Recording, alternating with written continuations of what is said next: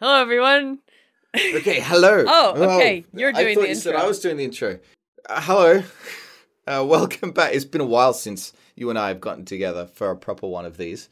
But we did log down what the next thing we had to talk about was, which was putting out fires in the workplace. And I'm sure we have very different experiences with this, whether it be because you do a lot of project management. So, and we're not talking about putting out actual fires. It's problems that happen when you're dealing with collaborative projects, when you're dealing with the workplace animation-related stuff. So that's the theme. The day-to-day problems that appear every day when everything should be fine. You have a system. It works. Everyone knows the system, but then something will always go wrong because of course it will. In my case, most of the fires are just, you can almost anticipate them actually, because most of the fires are related to collaborations. Some of them paid, some of them not paid. So you always expect things like people not delivering on time. That's very common. That happens all the time. People kind of disappearing and not hearing back from them. That's another one that happens. That's interesting. It's on quite a different level to what I'm used to, because this is about keeping people there. In a studio environment, that's not really a problem because, you know, they're contracted to be there. So what are the problems? So what problems are going to happen in the studio then? When people, they're going to be there, they're there to do the work. What kind of fires are you going to come across at the studio? They're a lot more varied, and I wish I'd written down a list of them to just rattle through real quickly. But things from very meta stuff, like problems with scripts that appear last minute, like maybe everyone thought, oh, this will be okay, and then at the last minute the broadcaster comes back and says, whoa, hold on, that's not appropriate. And you're like, well, 6 months ago it was fine, we've already animated it now, and you have to do it again. Wow. To general software issues, servers going down, or that's causing every single person's computer to beach ball for half an hour a day, putting everything crazy far behind in retrospect. To any other kind of weird glitch across the pipeline or anything else. The amount of spreadsheets that some teams end up creating just on their own in order to help deal with their own little problems tends to be a lot. That's fine, of course, but it may not trickle down through other departments. And then now you can't communicate as well because you don't know where they're up to. Stuff like that. I find the fire related to department says one thing, or lead says one thing, and then you do it, and then when it's done and months later the producer says, wait a minute, no, we can't do that, and then you have to change everything. What do you have any, I guess, examples of that, or more concrete? That one's not too intense because it's pretty much just the same as any other retake. Like, if it's something that's your own mistake or it's not, either way, you're still doing it again, except the fault isn't on you, so it's probably a little bit easier to stomach the criticism if it's a big change that's going to take a day or two. But, you sort of just carry on with it. So a specific example would be a character that would get nude, and we're like, I'm not sure if this will get through, but no one's flagged it. So, like, there was one time where we actually preempted it. That would probably happen. Yeah. So it did both versions at the start. So then when they said, well, hang on, and we're like, oh, okay. Well, that's interesting. So you knew just to have both prepared. That's different. I guess I haven't really thought of spending the time to make two versions. I mean, for something like that, it's pretty simple if it's on a rig. The head of animation on that one had enough experience to just sort of preemptively think, yeah, this will probably happen. But you still tried to put through the original idea anyway, just to see if it will go, but having the backup prepared. It's what was in the script, I suppose. But yeah, maybe it would have been easier to just go the other way. But the original version was funnier. Well, exactly. So of course we'd want to have that if we could. Yes, right. Also, when it comes to selling it to multiple countries, you never really know how different cultures and things will react to something. It's actually really, really difficult to have something that is completely safe for absolutely everybody across the board. Well, right. I mean, and it depends on your production too, right? So if you're a smaller production meant for just the local audience in that particular country, then the problems are different. But if you are a big production meant to air in multiple countries, like, for example, if you're going to air on Nickelodeon or Disney Channel, they have distribution networks that send that content around the world, then there's a lot of interesting problems. And I feel like most of those fires that come up are just something that get dealt with in the editing stage. So I'm not so sure that animators would really see that too much. Like, most of the time they just cut whole episodes or scenes completely. Yeah, they're really big ones, so I don't have much authority on talking about how it should be handled or how it is handled, really. My last position was a very putting out fires sort of job. But it was very, very small scale stuff, being like, oh, this finger isn't colored in all the way. You know how like the paint bucket sometimes like leaves little like cornered vectored gaps in things? It was just doing that for hours and hours at a time. So you would never really see the result of any of my contributions, but it was just finding weird stuff that happened and putting a fix to it before it became a bigger problem later down the line. Yeah. Well, yeah, what about, I guess, maybe something unexpected? Because like stuff of editing and fixing mistakes is common things that happen, but I don't know, example where maybe something unexpected happened and then everybody was like, oh, now we need to do this. Of course, it's always pretty normal. I guess what you're getting at is when that happens at the 11th hour. Okay, yeah, that too. The deadline is absolutely today, and then something horrible like that happens. Whether it be a scene thing, but it's usually a technical issue of some kind. Like server going down. Yes, yeah, I've had that problem before. Which is why you usually try to get things done before they're due, because inevitably, you know, if you wait till the last minute, you'll go to upload the video and out here, the internet could be down, or just any number of problems like, oh, wait, the export didn't export correctly and there's a glitch in it and I need another 8 hours to export it again, but I don't have the 8 hours type of thing. The export is one. Something that will affect the animators more is something that happens to a mass used asset. So if it turns out that there's a prop in the background that either needs to be there or isn't there, making that correction is one thing. Now you got to go through, put it in. Yeah, that was another thing, is if you have to update even a background across every single shot, that's a lot. One that would affect me a lot was broken character rigs that had been getting used for episodes and episodes. And every time they appeared on screen, they had a little wacky doodad that for some reason wasn't picked up at the beginning. So now that had to be repaired for every shot up until now. But also, even though it would get fixed in the master rig and used from now on, there was still another 4 or 5 episodes on the way where it was too late. Oh no. So then that's funny, because then coming down the line, well, they were still using that version of the rig in that episode, so I know when I get that one, I'm going to have to deal with this problem again. Exactly. So that would get written down and prepared to be, accepted part of your life for the next couple of weeks. But it is a very claw to the face kind of job, because it feels so preventable. Well, because you know that every time you're fixing it in each individual shot is how long it would have taken to fix the master. Right, because if the master had been correct, then it wouldn't have been. Then none of that would have needed to happen. But that's just not how it goes. Like, I mean, hindsight is 20/20, right? So, well, I think it reinstates that if you're doing a rigs-based production, take some time to do extensive testing on it first. Yeah, that's, I mean, even here, just building a rig for myself that I'm going to use a bunch, I know to do that. And, I mean, you end up updating the rig anyway, but the problem is if you don't test it, then, like, in some programs, you can't add new layers without messing everything up. So you really want to make sure you have it down. I think the other would be a version of the episode 3 rule, which is... What's that?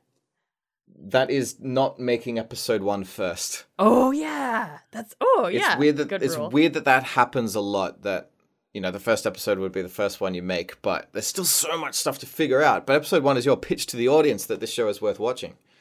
And do episode 3 or 4 or some, depending on how long the season is. Iron out all the creases there, find your feet, then go do episode 1. And I think character rigging should probably be the same thing. Do some B-list characters. Once you sort of figure out the correct, appropriate process for this show, then go do the main characters. Everyone wants to do the main characters first, but then naturally they're going to be riddled with all of the growing pains and all of the teething problems, and they linger throughout the whole season. That's actually fantastic. Two fantastic pieces of advice. One, to not produce episode 1 first, which I've heard of from the writer's perspective. You don't want to write episode 1 first. You start a little bit ahead of that, because what inevitably happens, or you can write episode 1, but you just do it quickly, because what will happen is by the end of that arc, then you know how to write episode 1 to set it up properly, and you have to go through add a couple things in. But I haven't really thought about that in terms of the animation process, but you're absolutely right. And that includes doing the background characters or some one-off character first to get a feel for how the rigging system will work. But you're right. It's always so tempting, because the main characters are the most important and episode 1 is the most important, that ends up being what you do first. But the problem is then you have knowledge by the end of that you could have used to make episode 1 even better. I might have mentioned it before, but my favorite book, it's Masters of Doom. It's just the story of the two guys who made Doom. I've never heard. Yeah, you've never talked about that before. Oh, so good. There's so much stuff to learn just about because it's just like the rise and fall of not just the company that made it, but like the personality and the success of the guys behind it, like their creative flow with one another, sort of getting that hit, and then what happens afterwards. And it's relatable in a lot of strange ways. Particularly in this case, it's the first level was designed last, because by that point you're really good at making levels. So by making the first one, the designer knew exactly how to introduce the player to that world and its mechanics, and how to play it in a way that wouldn't be overwhelming, and it would be interesting. What's the title of that book? It's called Masters of Doom. Okay, that sounds like a good case study or a background reading type of thing to look into. Yeah, I know it's in a bit of a different industry, but it still counts, because for most of us, we're still working on our own personal stuff. Yeah. And hoping that it will go somewhere someday, and be like, oh, will it ever happen? And it's a cool story of that actually happening. I know it's a bit of an exaggerated one, because they made, a mega hit, like the biggest of the decade, in a new medium. But whatever. It's a fun ride. Yeah, it is a bit of an outlier, but the case is, or seems to be, that happens more and more often now, with all of the technology that is readily available to just anybody. I see a lot of indie hits. There's more people doing it, though. There's just as many people who don't succeed. Have we done an episode on that yet? What? Failing? Well, not failing, but the big dream aspirations and then just not making it. Because, you hear a lot of inspiring stories from successful YouTubers and celebrities and things being like, just believe in yourself. As long as you don't give up, you'll make it one day. But it's like, okay, well, that's coming from someone who did make it. We never hear from the advice of someone who gave it their all and crashed and burned because they never got a voice. That's interesting. I mean, maybe those stories are being told, but the problem is always that they're harder to find because the person doesn't have that reach, right? So, yeah. I mean, I've made videos about failures before. It is a common theme, but I don't think we've talked about maybe we have scattered throughout episodes. We've talked about our personal aspirations, and we've also talked about wanting to do things and not doing them. Yeah. So we have mentioned that before. You're not guaranteed success if you don't give up. I mean, you're not guaranteed success if you keep working on something that's a failure either. So yeah, it's true. Cutting your losses, sunk cost fallacy. I'm very pragmatic, so I think it's important to always be trying new things and to not stick to something too long if it's not really gaining any traction. You have to know when to move on. But anyway, we've talked about that before. So but you got to finish stuff. Have we talked about finishing stuff? Yes, yeah, we've talked about that. Let's talk more about fires. We got to talk more about fires. So Oh yeah, fires. Yeah. Because we covered a little bit of your side of this, like the studio type of things, so we haven't really talked about collaboration related stuff. Go for it. Which would be, I mean, the big one is mostly you're trying to organize a project. They've got a lot of people involved, and then they just don't show up. So the problem here is if you are inexperienced and don't anticipate that happening, you get to the deadline date and you're missing 4 or 5 pieces of the thing, or you're 5 minutes short worth of content if you're trying to like mass collect content. And then you're in a bad spot because you have to tell all of your audience, well, actually, we can't release it at that date because it's not done. And then you're scrambling at the last minute to find replacement people. And then those replacement people are under pressure to get it done very quickly. So it's definitely not their best work. And then they feel bad about it, blah, blah, blah. So you get this whole mess. But if you anticipate that will happen, then you actually set a deadline that is earlier than you plan to release. So then when those people fail to meet the requirements that you set, you have time to go find replacements, and then those replacements have time to create content. Okay, so it's not trying to make more scenes than necessary. It's just having an expanded deadline. Right. So I'm actually trying a new strategy now, which is to make more things than necessary. So, okay. Yeah, so this strategy, it's a little risky because if everybody were to complete their stuff, you would actually have too much stuff. But there's ways to include that in. Have a deleted scenes section. Yeah. So there's ways to include the stuff in. But the other thing you could do is cut your own contribution out and then focus your time on editing and then maybe doing a title screen or something like that. If under some miraculous circumstance, all 70 participants finish the thing on time. I have to stress, I'm expecting probably 8 or 10 people to not do it, to not make the deadline. So it would be a bit of a miracle to have everybody finish at the right time. If you prepare more than necessary, how do you make sure that you're not doubling up on anything by mistake? Or you're not, because you're thinking on a shot-by-shot basis, are you? Yeah. Okay, so this particular project is a little bit different. Nobody has any specific shot. It just has to be the right length of time. Right. Yeah, so then you can have multiple contributions as long as the right length of time. So if you have extra, then when the people who drop out don't show up, you already have stuff to replace them. What about when reviewing the contributors' work? Have you ever come across anything where you're like, okay, well, we got to fix this, and there's no time. I'll just do it. Ooh, yes. Okay, so, but not in the way you would expect in a studio setting. Typically in a studio, you would think, like, oh, you have to fix that character rig, or, that prop isn't in the right place or something like that. When you're doing a collaboration, the problem is more going to be with the file format, and maybe a few frames are missing. So what you have to do as the editor is lengthen in some certain kind of sneaky areas the frame by 1 to try and fill out those couple of dropped frames missing. And then with the file format stuff, sometimes you have to re-encode things so that they actually read properly into your editor. Okay. Because that would happen quite a bit on this end. Animators would end up working on each other's stuff to fix each other's mistakes because of how much time may be left. If someone is completely overwhelmed, they don't have time to go back and do their own fixes, someone else can pick up the slack.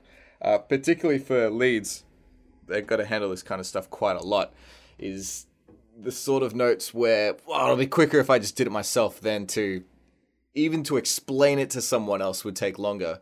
So I'll just do it now. Of course, that can build up, though, and you end up doing, 30 tiny little things. But a lot of time you need to keep your animators animating, and it's more important that they can focus on take ones of things rather than making tons and tons of little fixes, and then the lead handles all of that. The problem with that, though, is still communicating that those mistakes still happened. If an animator is left in ignorant bliss because their lead is handling all of their errors, then they don't know to stop making those mistakes, and they can continue to happen. That's interesting little side note. We had that happen on Animote too, where I had been fixing the title cards for all the videos, but I never told you that I was doing that. So you didn't realize, and you kept submitting videos with the old title card because I just thought, oh, it's easier for me to just fix it. Just do it, done. And I never told you. So you may lesson have been dealing learned with there. that indefinitely, or I would have stumbled across that as a problem in like episode 40 or something and been very, very embarrassed. So yeah, so I'm learning a little bit about, I guess, being a lead from you on that type of stuff. Because normally I'm in a situation where I fix it and don't need to communicate that I did to whoever or whatever I fixed, because it's just like a technical issue and they're only working on it the one time. So I'm not going to see them back again. Yeah, good point. So how does a collaborative project like what we're doing here differ from your group projects? Are they not similar? I mean, in here, the two of us are always working together. So that's the big difference. A lot of the projects I do, you're probably working with that person maybe once or twice a year. And that's it. Like, that will be your one little blip of communication between each other. And sometimes you get to know someone else really well and you work together a lot more. And then that's when you start swapping notes on things. But other than that, it's kind of a one and done situation where you don't really talk to that person after the project is done. Okay, so for example, just yesterday, we rebuilt our pipeline structure for how we handle these episodes, because at least I know I'd started to lose track of where we were at and which ones were finished editing, etc. How does that differ from the projects that you're on? Oh, so I mean, for Animote, we use a spreadsheet. For all of my collaborations, we use a spreadsheet. And from what I've heard from you, you use spreadsheets too, right? Oh, they're the best. You can have the whole life cycle of an episode in there. But everywhere does it differently. There's great big softwares that handle entire productions, but I still think a spreadsheet is the cleanest and the easiest way. The only real scary thing about a spreadsheet is that anyone can edit it. Ooh, so if someone goes in and accidentally deletes a whole bunch of cells, and then that updates on the cloud, say, oh, right. You could probably undo it, or you have backups or something, so it's not a huge issue. But you have to notice it. That's the other things. You have to notice that that happened. If it's something small, you might not. Yeah, you have to notice it. But, if you train everyone to use it right, I think they're a really nice balance, because you don't want people spending too much time making sure that all of the databases are up to date. Yeah. If you got to alert a whole bunch of people individually and change a whole bunch of statuses individually, like, say for example, if you're doing 30 small changes on 30 different shots, you're only going to be spending about 30 to 60 seconds in each one, because it's like, oh, it turns out this element's the wrong color. Go in and change it every time. So, oh, okay, put some headphones on and just get it done.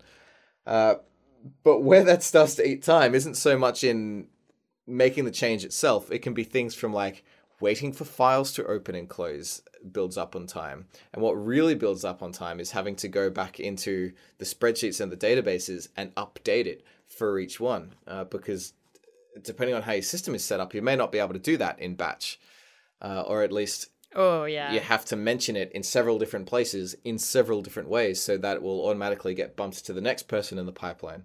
So that's another reason why I've gravitated towards very simple spreadsheets, because you only got to do it once. You can get a really... There's always a temptation to have more data than you need. Like, it's fun, at least for me. I like to collect and organize things. So, my spreadsheets could be infinitely long with tiny little notes about every little thing in different columns, da-da-da.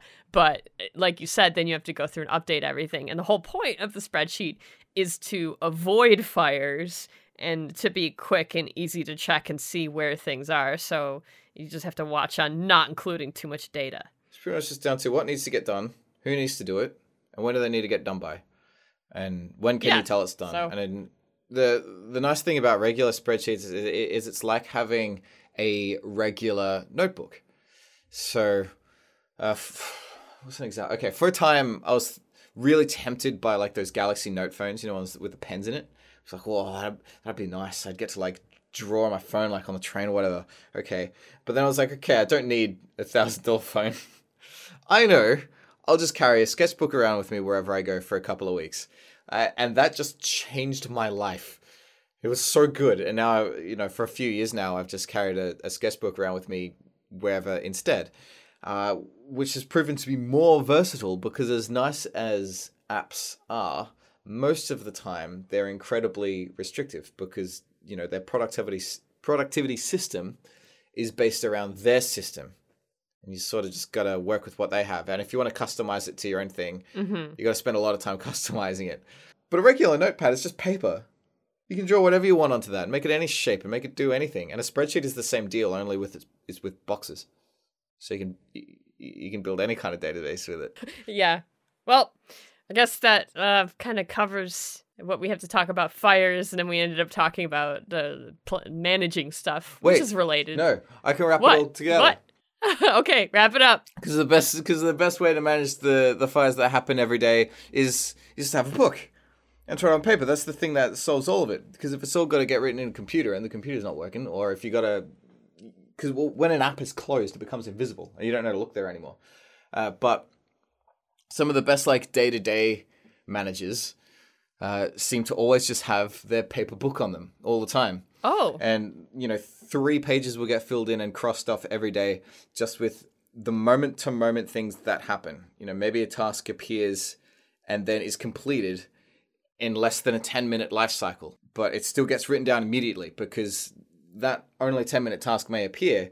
But even within that 10-minute window, there's room for another bigger, more urgent problem to happen. And so now that other one's going to get forgotten unless it's written down. I remember being about 5 or 6 layers deep in that scenario where it was 15 to 30-minute tasks, but before each one could get finished, a new, more urgent one would appear. Someone would call across from the room being like, hey, this other thing's going wrong. Can you handle this? By the way, it's more important than that other thing. And this happened about 6 times in a row. And I was like, okay. And I, was writing it all down as it happened. And I read out the list to the directors being like, okay, this is everything that's happening right now.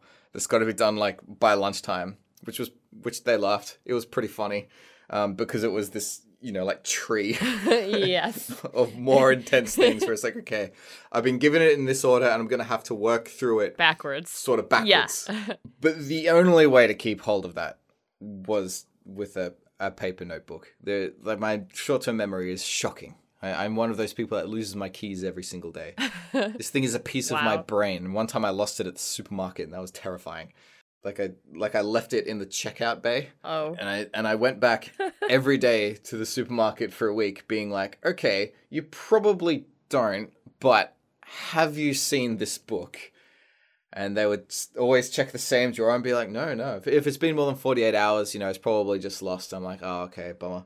But a week later, I was like, okay, I'll ask just one more time and then I'll let it go. And this person was like, oh, okay. And she goes to check a different room. I'm like, oh, that's weird. And then she comes back holding the book. I'm like, what the heck? Where did you find that? And she's like, yeah, it's been sitting on top of this pile for a whole week now. I'm like, it was in the room the whole time. It got found immediately and all the other employees just didn't bother to check in that spot. And she's like, yeah, basically. Yeah. So I got my book back. I was very happy. So, right. Thereby avoiding more problems. Yeah, I guess that's the downside of those things is that they don't have backups. Yeah, they're physical. It's a physical thing. But it's, again, meant for, like, quick, kind of temporary day-to-day stuff. So... Oh, yeah, they've got a great refresh rate. Yeah, stuff should be wrapped up by the end of the day if it's written down. Well, I just mean like in writing it down. It's never going to freeze on you. Right. Nothing worse than writing down a note and then having the computer lag a little bit. And by the time it's finished lagging, you forgot what you're supposed to. Oh, gosh. Yeah, I've had that happen before. Fortunately, I don't have to deal too much with like cloud servers, so it's not a huge problem here. The worst is when it just happens regularly enough to tear you out of any kind of creative flow. I'm sure I've mentioned before the time where whenever that would happen, animators would instead make little animations and GIFs of people yelling at the spinning beach ball. Yes. Or in some way the spinning beach ball ruining people's lives. So there must be like a decent archive of those now. And I wonder if you could, like, how much animation was spent on those how much of the budget moments. And here, if you look at our graph, is how much of the budget was spent on animating the spinning loading icon out of frustration. I hope it's never calculated. Yeah, we don't want to know. But like in a way that's like, okay, well, this is how much repairing the servers would be worth. Oh, well, yeah. A per second animation value to it. But no, it was just a dumb meme. Anyway.